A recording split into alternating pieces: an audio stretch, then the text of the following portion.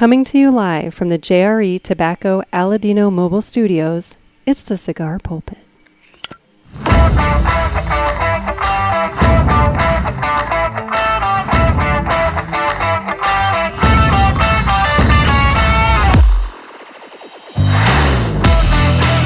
Hello, everybody, and welcome to another sermon from the Cigar Pulpit. I'm the Bishop of the Burn, Nick, and with me today, we're talking about how the FDA can suck it.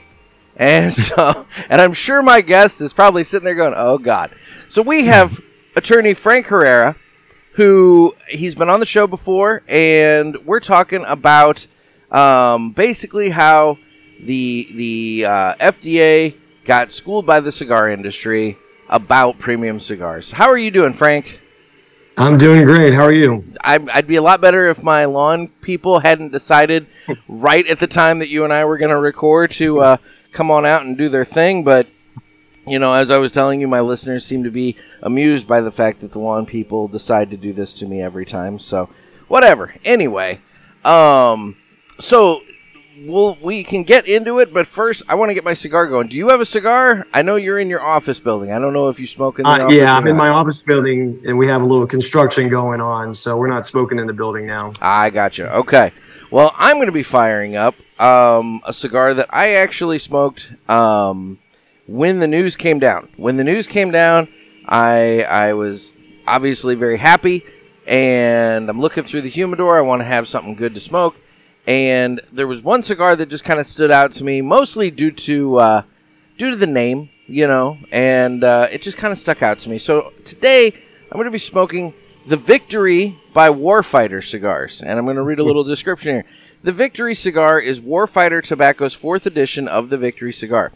Each production run is done in a small batch to maximize flavor and feel. The 4th edition is a closed-foot cigar, which this has, with a torpedo cap. It has a Brazilian Matafina wrapper with Nicaraguan fillers. The cigar changes flavor a couple times as you smoke it. It's available in a 6x54 closed-foot torpedo. Very limited production.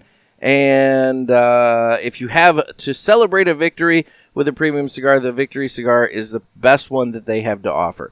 And it just kind of seemed appropriate to celebrate today with a Victory cigar. So we're going to go ahead and cut the cigar. And the official cutting is brought to you by Riverman Cigar Company of Crestwood, Missouri. And guys, Dan the Man Ponder over there at Riverman Cigar Company, he's getting ready for his big. And I've got a fly that is just bugging the holy shit out of me. Anyway, Riverman Cigar Company's got the big event coming up at the end of September, and he's got all kinds of great cigars rolling in. I was just over there the other day. He still has some of the PCA exclusive cigars from Aladino, the Cameroon, and then he's got some really good stuff from EP Carrillo and a whole bunch of other brands. So, guys, if you're in the St. Louis area, you're going to swing by Riverman Cigar Company and check them out. And if you're not in the St. Louis area, but you want to support a brick-and-mortar shop, he does mail orders, so you can give him a call and have a shipment sent to you right away. So that's Riverman Cigar Company, Crestwood, Missouri. And with that, I'm going to go ahead and cut my cigar. These flies, I swear, Frank, I'm telling you, I was talking to you very briefly before we got going, and the humidity here is through the roof. I think I'm pretty much recording on, I wouldn't say the 7th, I'm going to go so far as to say maybe the 3rd level of hell right now. You know, it's hotter than hell, and it's humid, but these flies have added a different complication to my life here. Well, Dante never lived in your area or South Georgia or Florida. Precisely. If he did, there'd be more circles of hell for sure. Exactly. 7 would just be like, you know, the early stuff. But we'll get a cold draw here real quick. And there's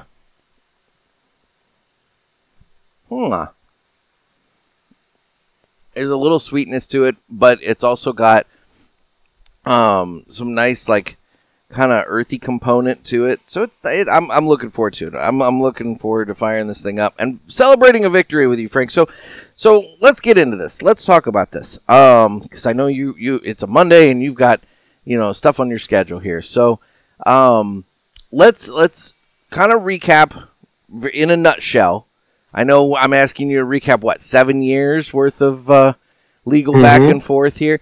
But in a nutshell, let's recap kind of what the issue was, and then we can get into the judge's the judge's ruling and opinion on this whole thing and kind of how it all wrapped up.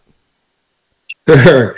So first and foremost, I am not part of the litigation team, but my firm did file the first lawsuit against the FDA way back in 16 on the complaint is actually very similar, and we filed it ahead of time, but of course, not having the funding that these other folks had, we took a back seat and let them do the work, and they did a great job. No question that the team that litigated this case understood the task and never slowed down. The basis of the lawsuit, as many of your listeners will know from tracking this for years, was essentially that the agency acted in an arbitrary and capricious manner. And that's a fancy phrase whenever you're trying to challenge an agency's rule or regulation. An agency only really operates because of congressional power, right? So the congressional power was the Tobacco Control Act. And then the agency in 16 issued what they called the deeming regulation. And they had done that previously for cigarettes and some other tobacco products. But in 16, they came after premium cigars and non-premium cigars. And what resulted from a practical matter was many cigar companies, premium and non-premium, essentially went through years of hell. We're not even talking about the litigation right now. We're just talking about they're complying or trying to comply with what they were reading between the tea leaves to be what the FDA thought it wanted from us. This is where a lot of my listeners might have heard terms like substantial equivalence and, these grandfathered brands and that sort of stuff, correct?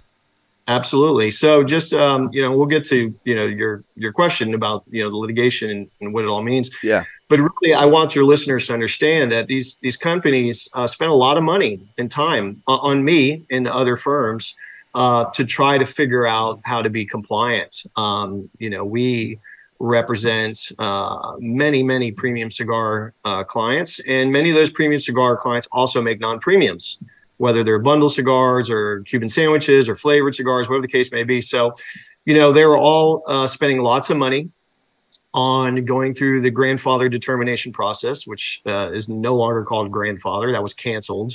It's pre-existing predicate products, whatever the terminology is, du jour right now. Ingredient listings. There was a time before the CRA was successful on the warning plans that they had to comply with the warning plan side of things. There's a product listing process. There were inspections. The FDA showed up at many of our clients' factories in the U.S., not foreign yet, and just showed up unannounced, and were there for a day or two and asked silly questions because they don't understand the industry. And it really was an extremely disruptive and costly years since 2016. And again, I'll make no, hide. I'm not going to hide it. Our firm, we made money off of it, and we had to because there was nowhere else for these companies to turn to. There are a few other law firms that understood the process. They're much more expensive. They also come from like a cigarette background. So that it was like trying to, fit a square peg to a round hole. For sure.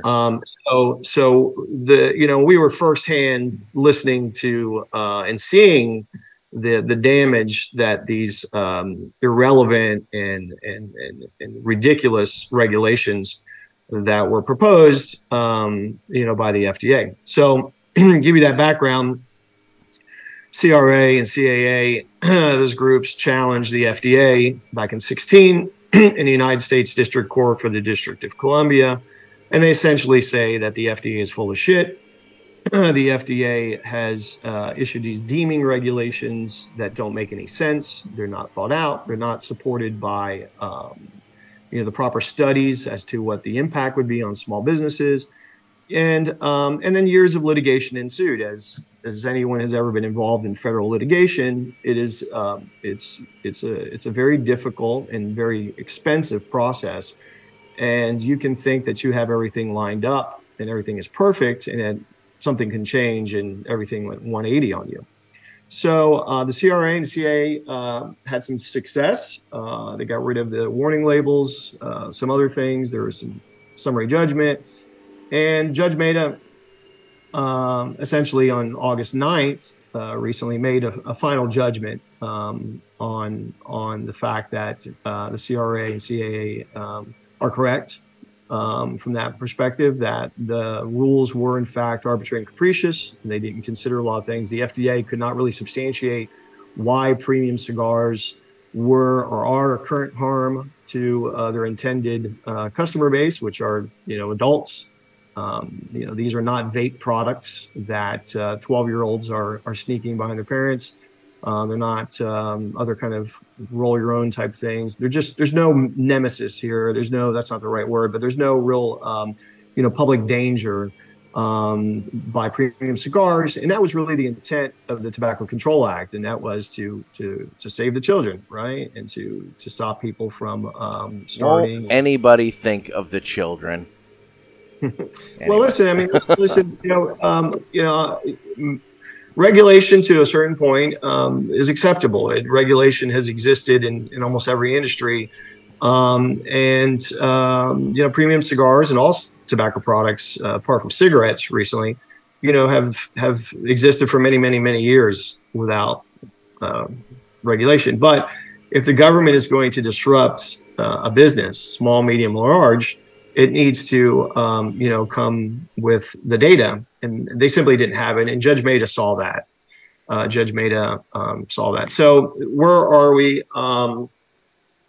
The FDA, as you probably read or seen, has a time period in which they may appeal. They will appeal to a higher court, of course, and essentially say one of many things. Judge Maida erred on this, he erred on the other. And depending on what they appeal, there are different types of review standards that the appeals court can take. And some of the review standards are very difficult to overcome. So the FDA would have to, say it was an abuse of discretion, or whatever the standard is that applies for what they want to appeal. The point of the matter is that they can appeal knowing that they'll lose to buy time, or they can appeal because they think they were wronged and they want to go through the process, and they have the ability to do so. So we don't know what they're going to do. Knowing what agencies do and never say die, I would think they would appeal just to appeal. But it could be that the agency recognizes that it still has the power to roll out new regulations at any time. What the federal judge said was that the deeming regulations from 2016 are vacated, or essentially, void ab initio. They should have never been.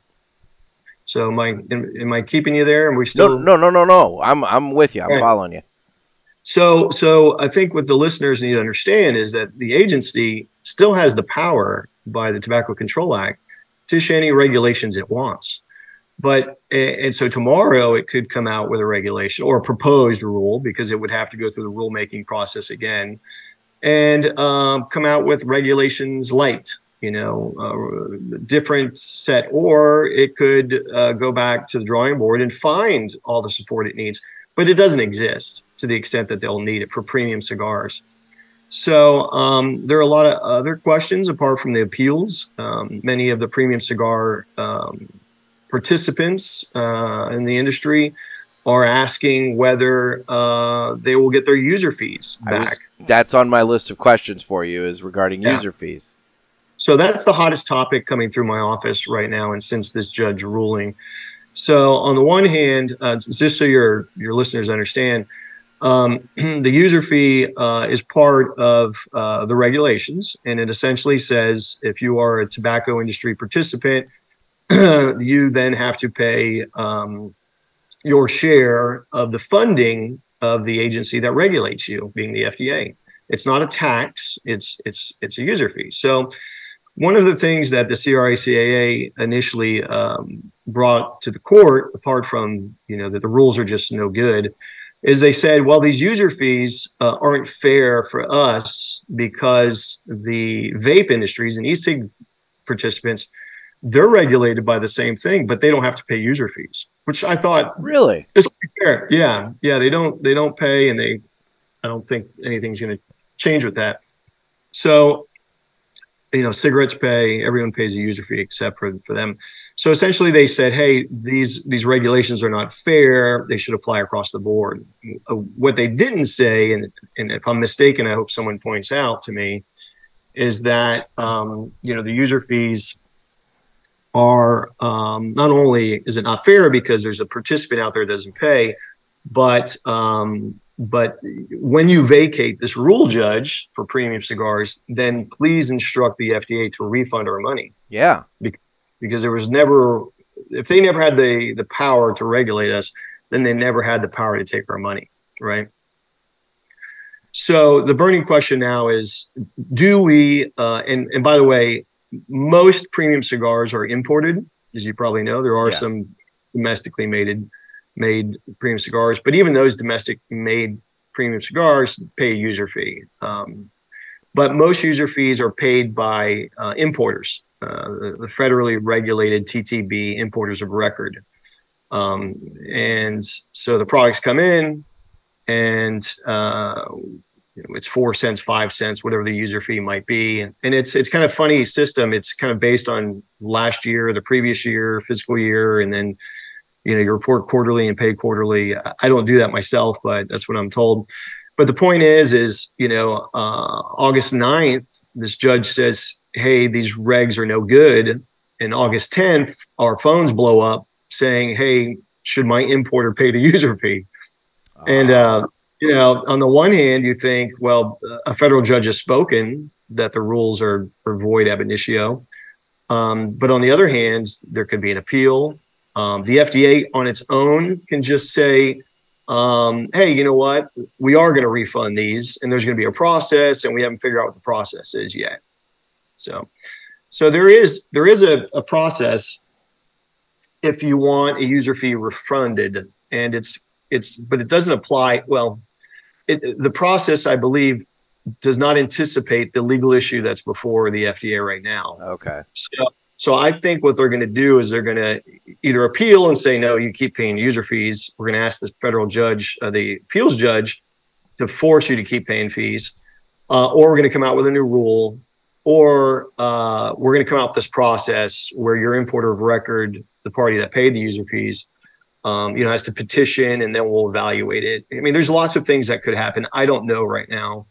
And in fact, we reached out to the FDA's user fee department, if you will, last week.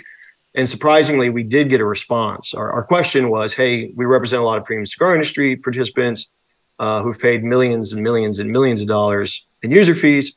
What is the FDA's plan now that the judge has vacated this rule? And surprisingly, 2 days later, they responded to us and said, we're currently evaluating this. It's very important.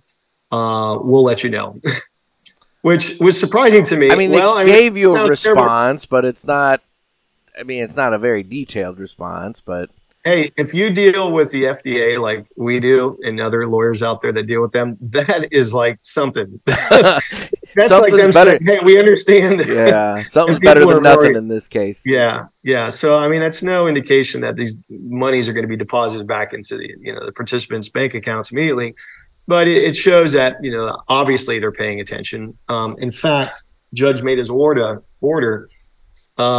indicated that the FDA's biggest problem with this being vacated would be that it would be subject to litigation on the return of the user fees.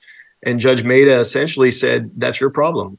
You should have thought of that, which I would have liked to see Judge Maida be a little bit more detailed and say, you never had the power to do this. You took their money. Now return it, and with interest or not interest, whatever the case may be.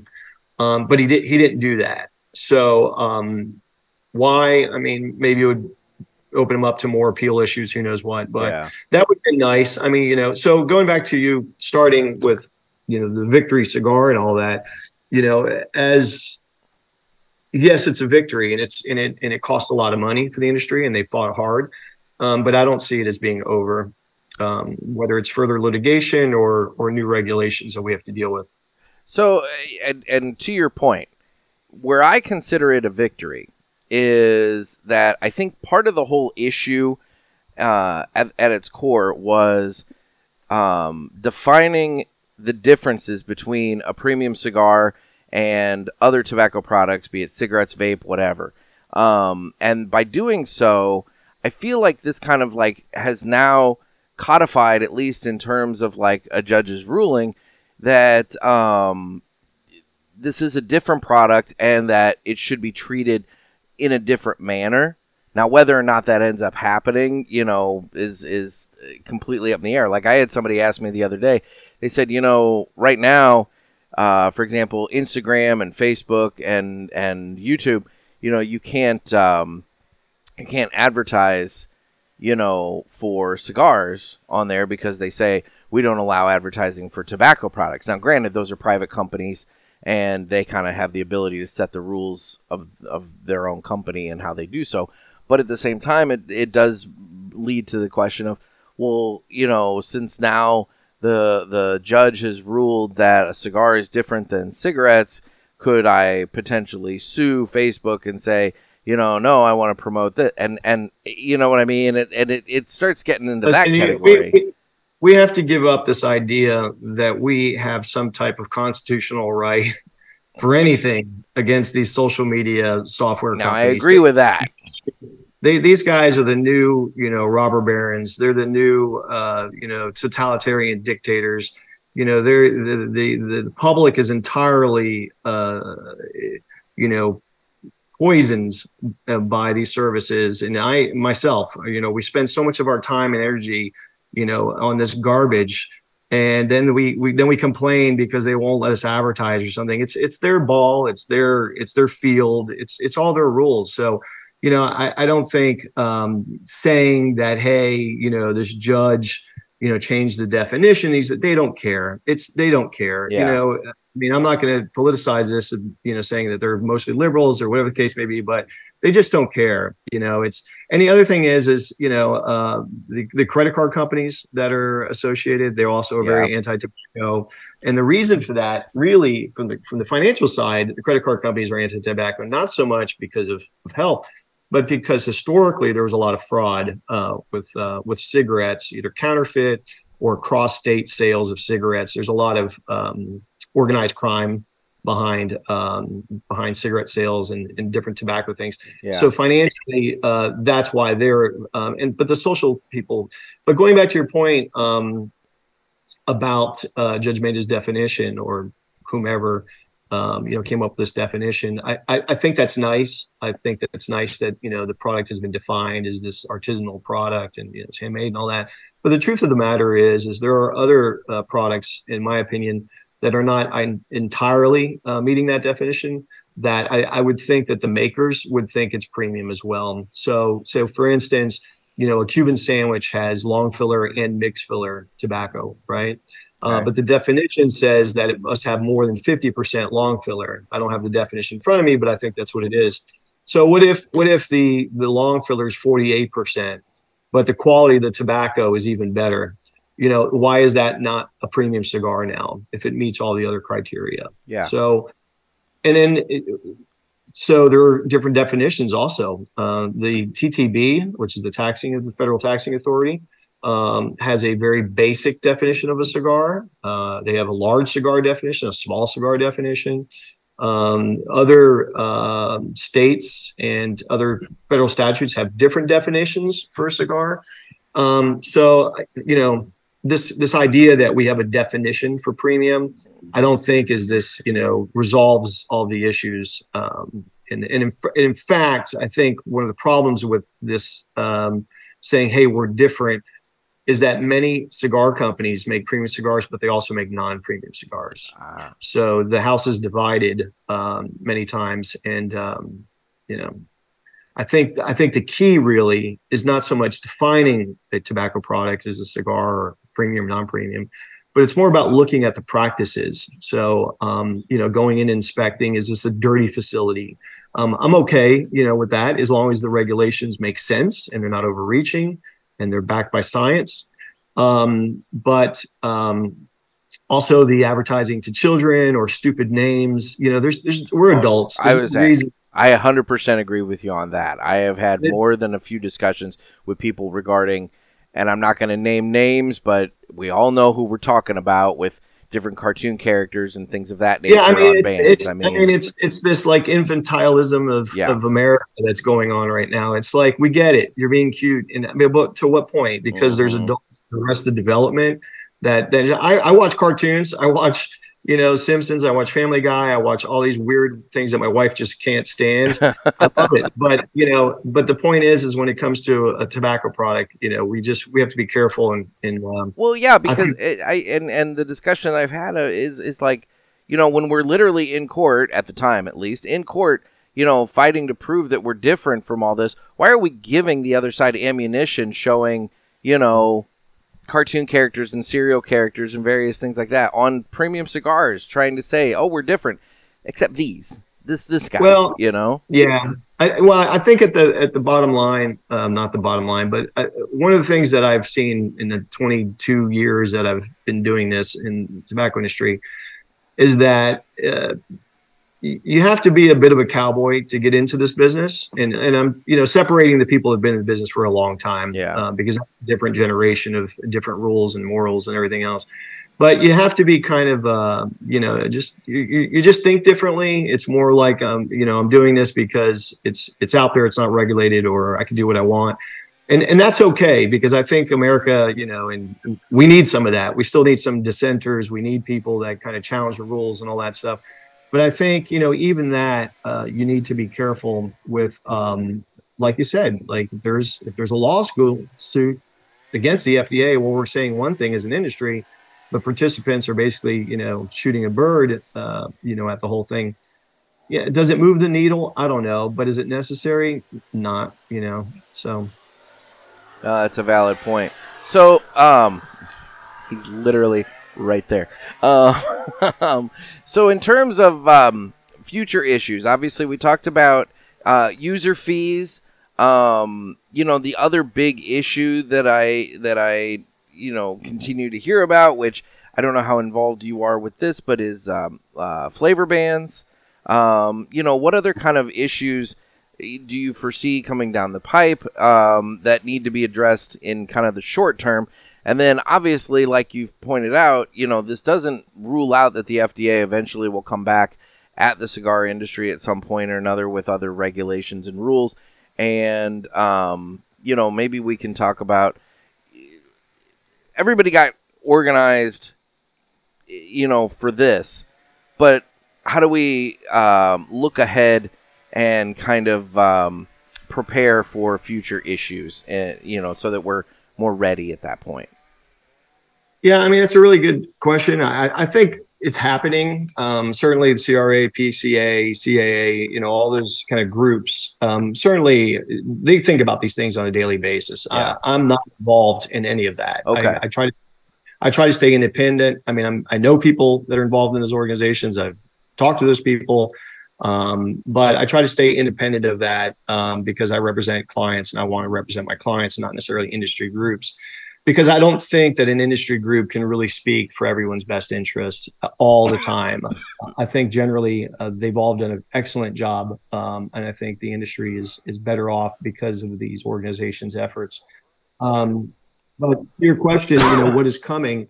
The FDA is overwhelmed. It has been overwhelmed with the vape and e-cigarette PMTA applications. Millions of applications were filed, and they say that they're almost done with reviewing all of them. Many of them were rejected because they were not even meeting the threshold of the filing requirement, or they couldn't meet, the studies, the testing that was required.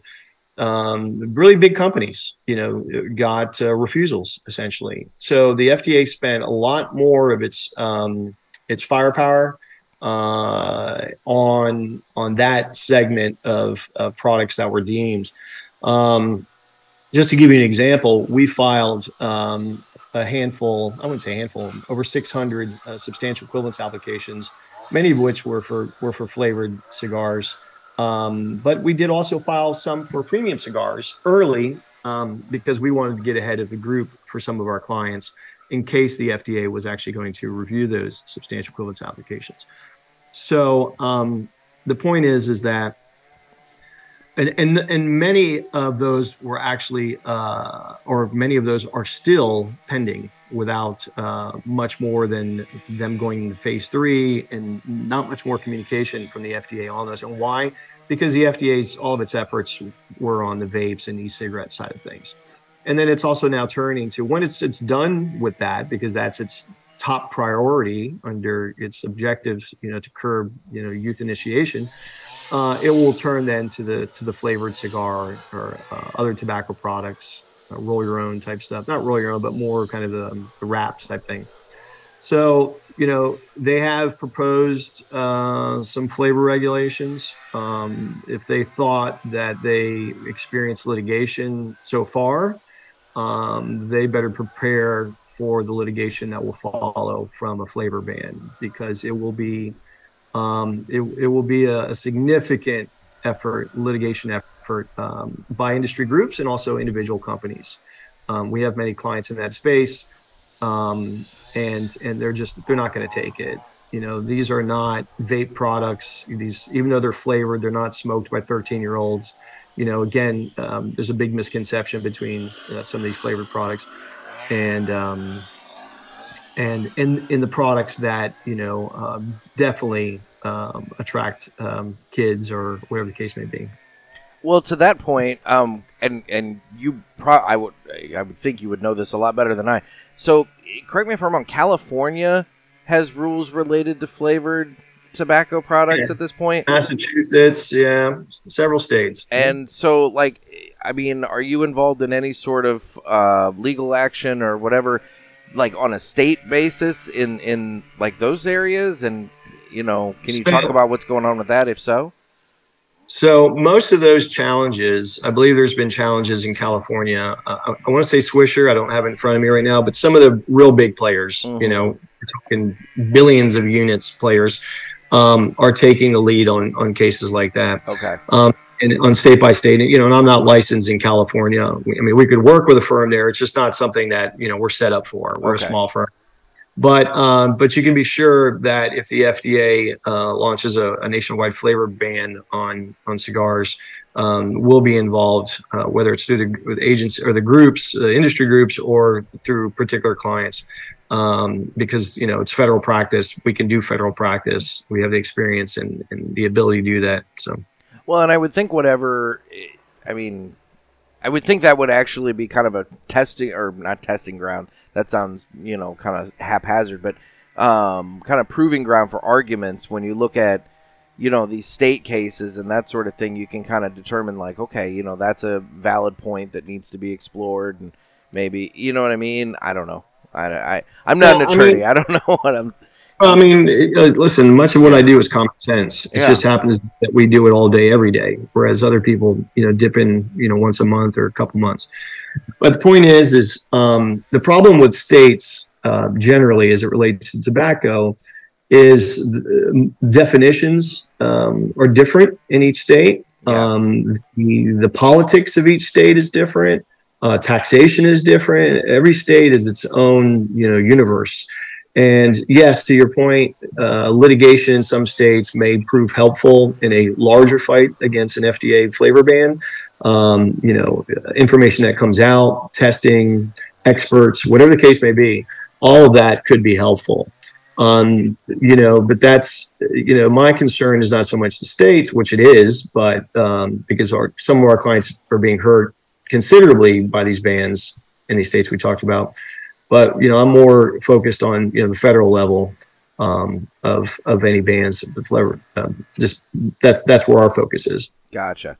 And then there was one other little follow-up question I wanted to ask, and that was, so you had talked about, your clients requesting essentially refunds of user fees. But what about all the money that was spent on, substantial equivalence applications and things of that nature? I mean, there's a lot of other dollars that have flown to the FDA, or flowed to the FDA through this process, that since the rule, was vacated, they wouldn't have had to go through all that paperwork process and application process and everything.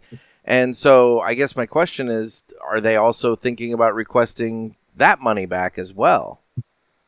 So I think, listen, no question, every person that has spent a dime on lawyers like me for compliance or attempt at compliance with these FDA regulations absolutely wants their money back.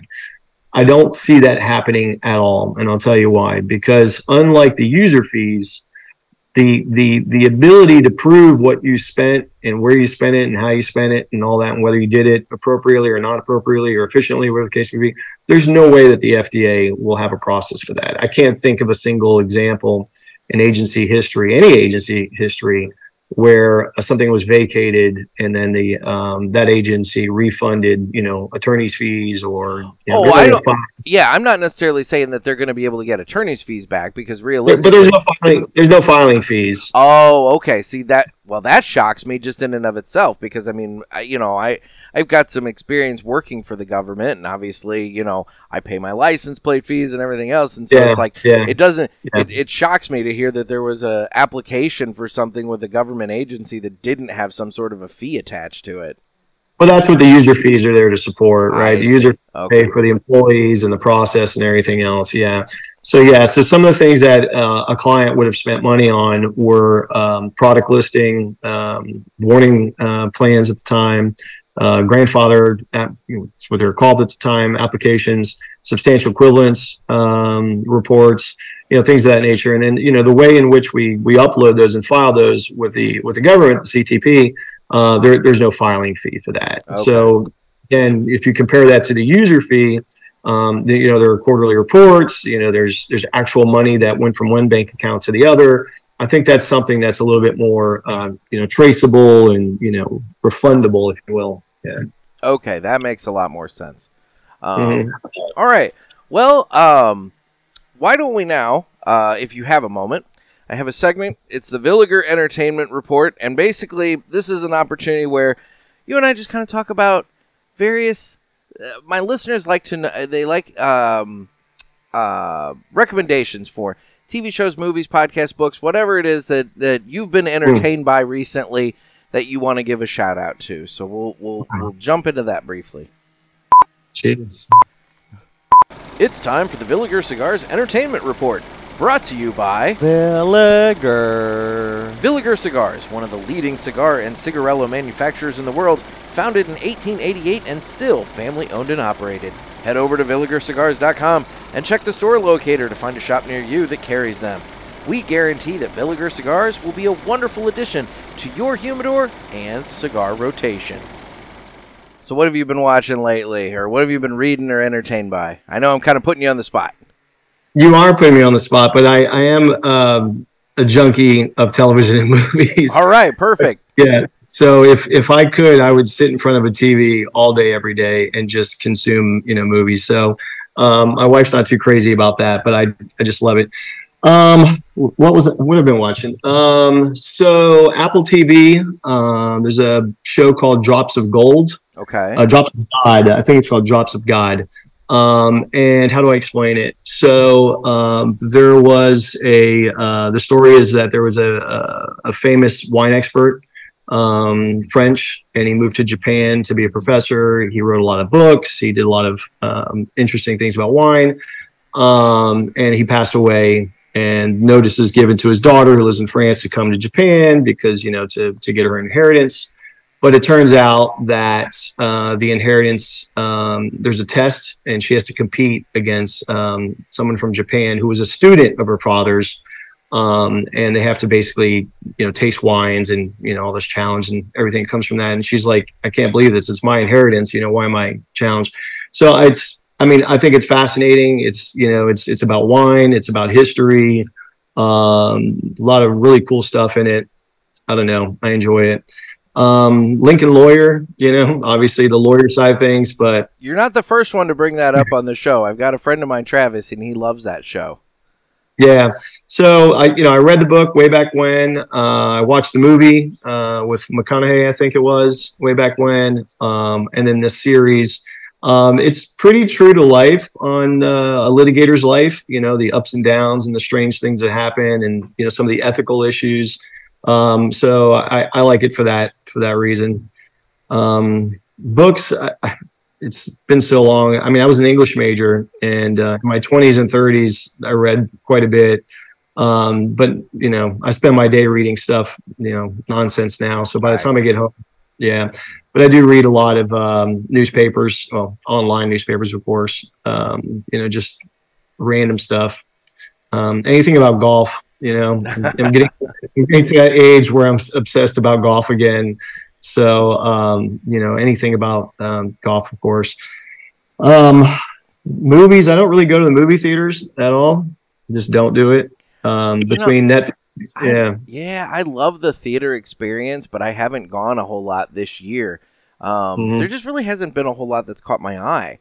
And I think you're just hitting on it, is that Netflix and the streaming, it seems like the movie theaters have become the domain of the big blockbusters, and the more character driven kind of smaller films, they're just going straight to streaming.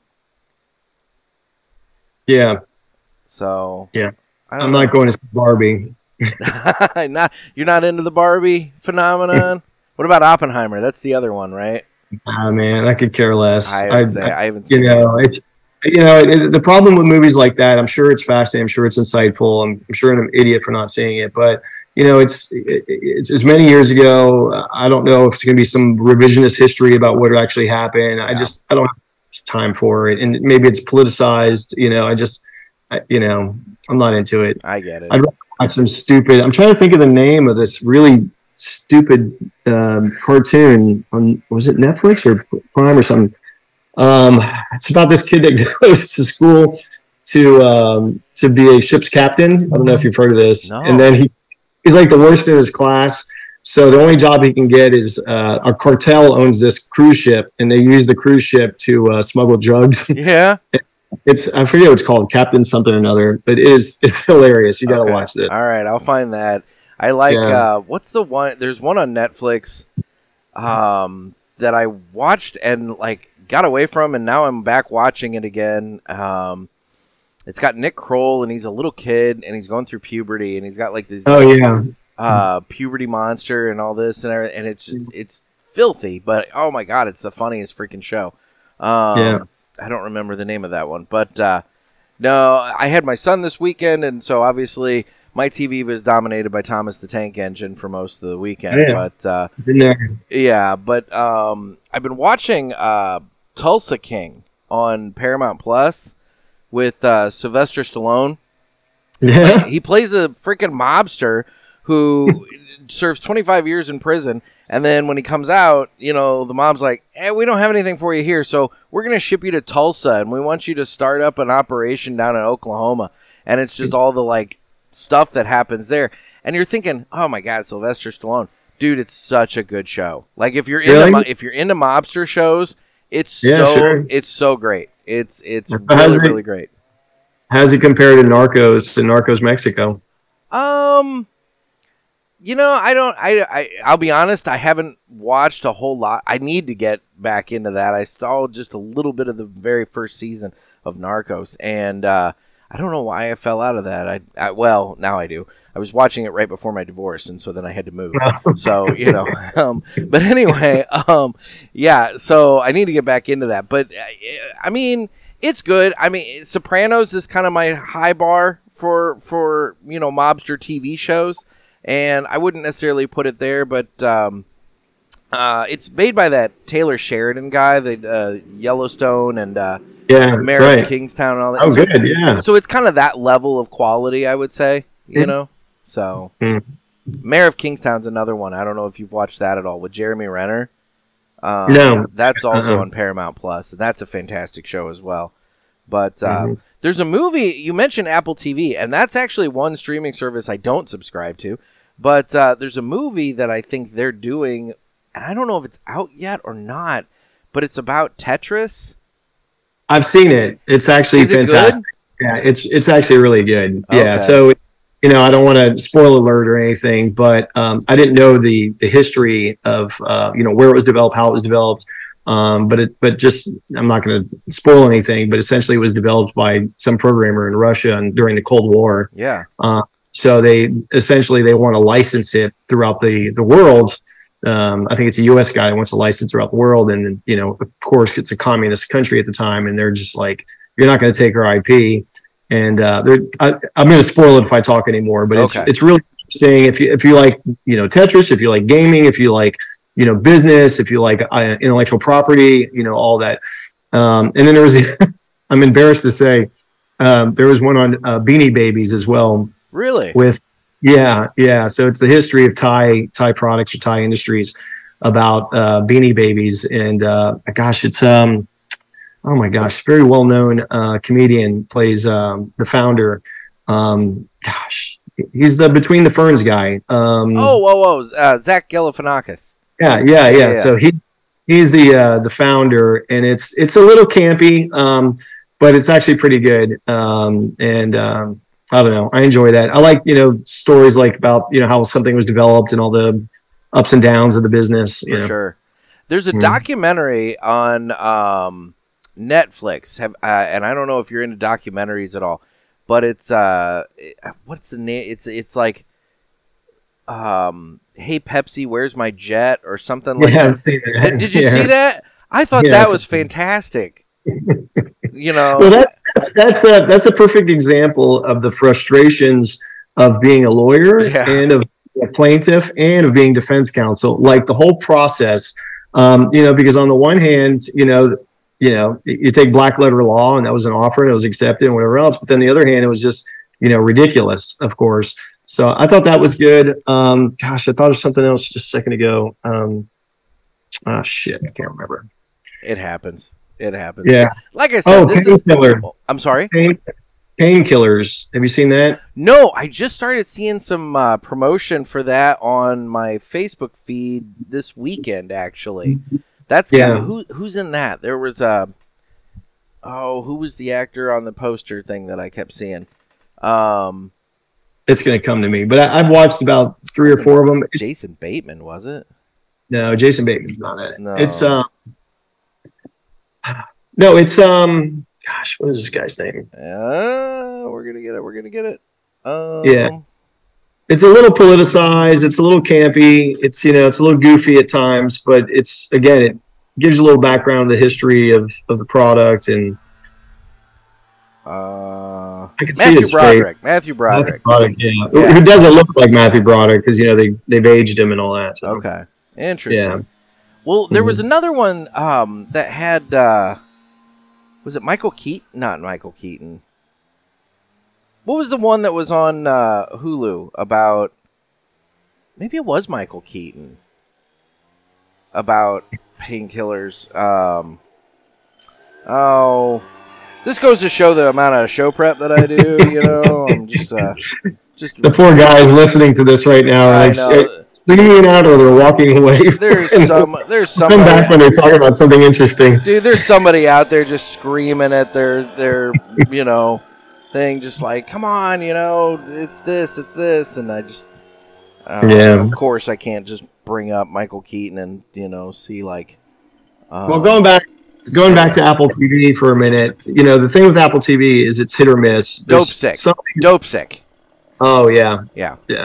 Okay, I'm sorry. So going back to Apple TV, hit or miss. So Apple TV, I think they've got some great stuff, but then some of the stuff it's just so deep politicized, or it's like this more morality story or something, and you're in it, and then they just do or say something. You're like, fuck this, I'm out. It just screams California. Yeah. Well, everybody talks about Ted Lasso. Have you watched that? Ted Lasso is fantastic. Okay. All right. So that one's good. I watched all of it. All right. Yeah. Highly recommend it. If you're not into soccer or football, whatever you call it, as I'm not. If you just like an entertaining show that's smart, really, really good show. Okay, all right. Well, that might be. You gotta watch. Maybe it's a 1 month subscription. I subscribe to Apple TV. I just burn through everything that I'm hearing is. I'll just give you my login right now, so everybody can. Yeah, until they start cracking down on it. Seems like everybody's starting to crack down on that.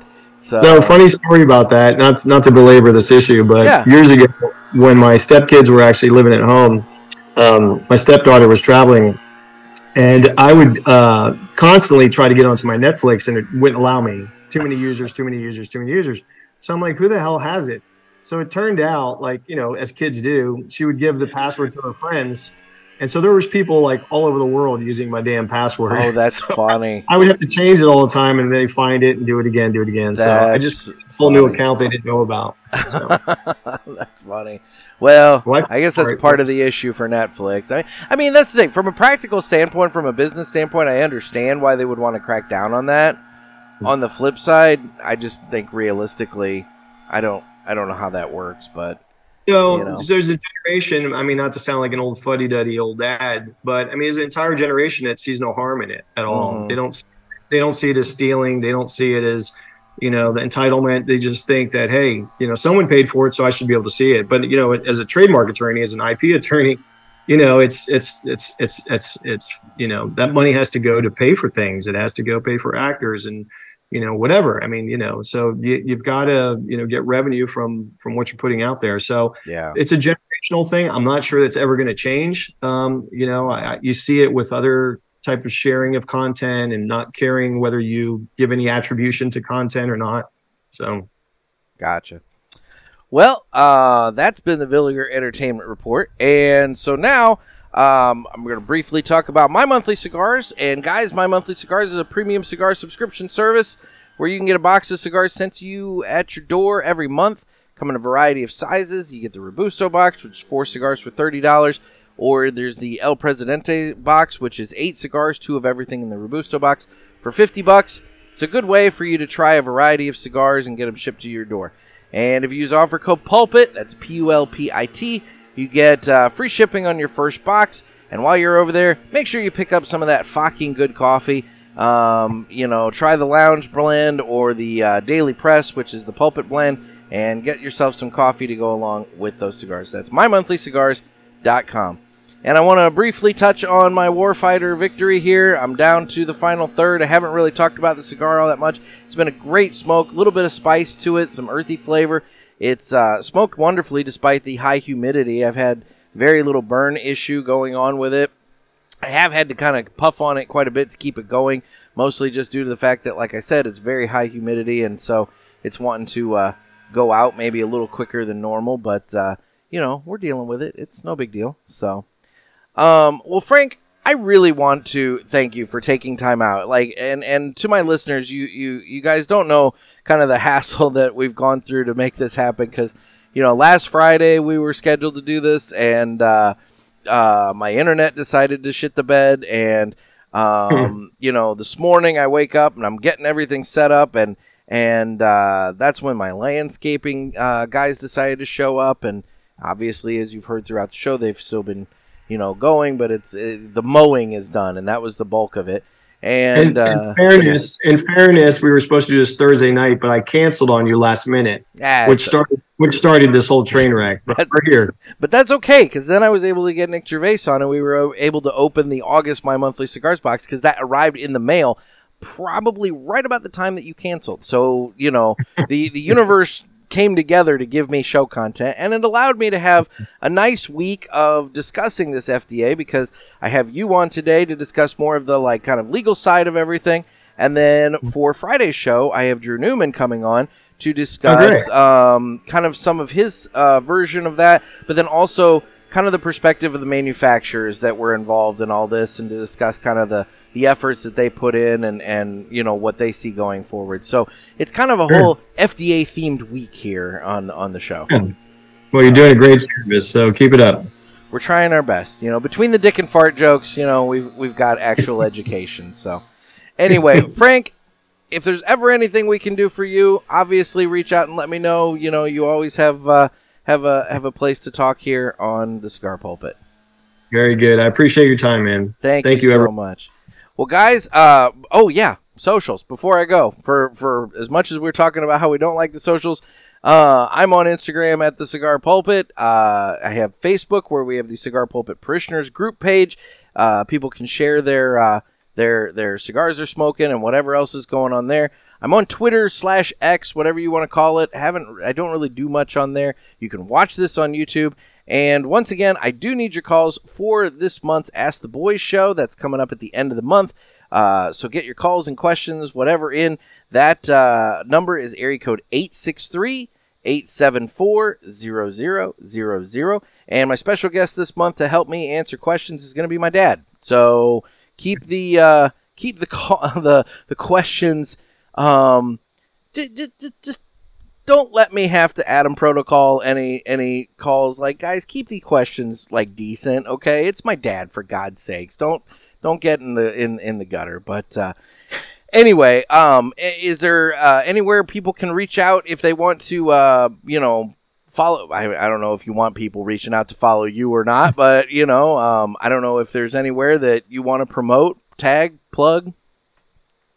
No, it's funny because years ago I was heavy in the early days of social media and Twitter and all that stuff, and I was promoting Cigar Law. I am Cigar Law at Twitter. I don't post much there anymore, but and I had a blog called Cigar Law, and it was the early days of kind of keeping track of things. On Instagram, it's my name, Frank Herrera. That's mostly family stuff, but whatever if you find it interesting. I also have Instagram Cigar Law, but again, I don't post much there.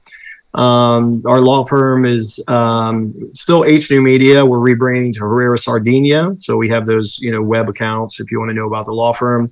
We mostly specialize in the cigar industry, so we can't help you on divorces or real estate or anything of that matter. But I'm always open to if you're a cigar smoker and you have a legal question. I probably won't be able to help you if it's not cigar related, but I can point you in the right direction and maybe find you a good lawyer in your area. So, and I don't make a referral fee from that or anything. It's, something we could do to help you out. So, if you have a question, you want to reach out, HerreraSardinia.com or hnewmedia.com. So any small manufacturers that maybe are looking for some legal representation? No, not really. Okay. No, I'm trying to help you out here. No, we're really not taking any new clients at all. Okay. We're in a nice position where we have a good stock of clients that keep us very busy. We're not a very big firm, so we try to, we try to keep our current clients happy. Of course, that could always change depending on circumstances, but we're not actively looking for new clients at all. Okay, well then there you go, guys. Well, Frank, once again, thank you so much for taking time out. I really do appreciate it. Thank you. Take care. Thank you. Guys, this has been another sermon from the Cigar Pulpit. I'm Nick. That's Frank. Everybody, stay safe and stay smoky. And fuck cancer.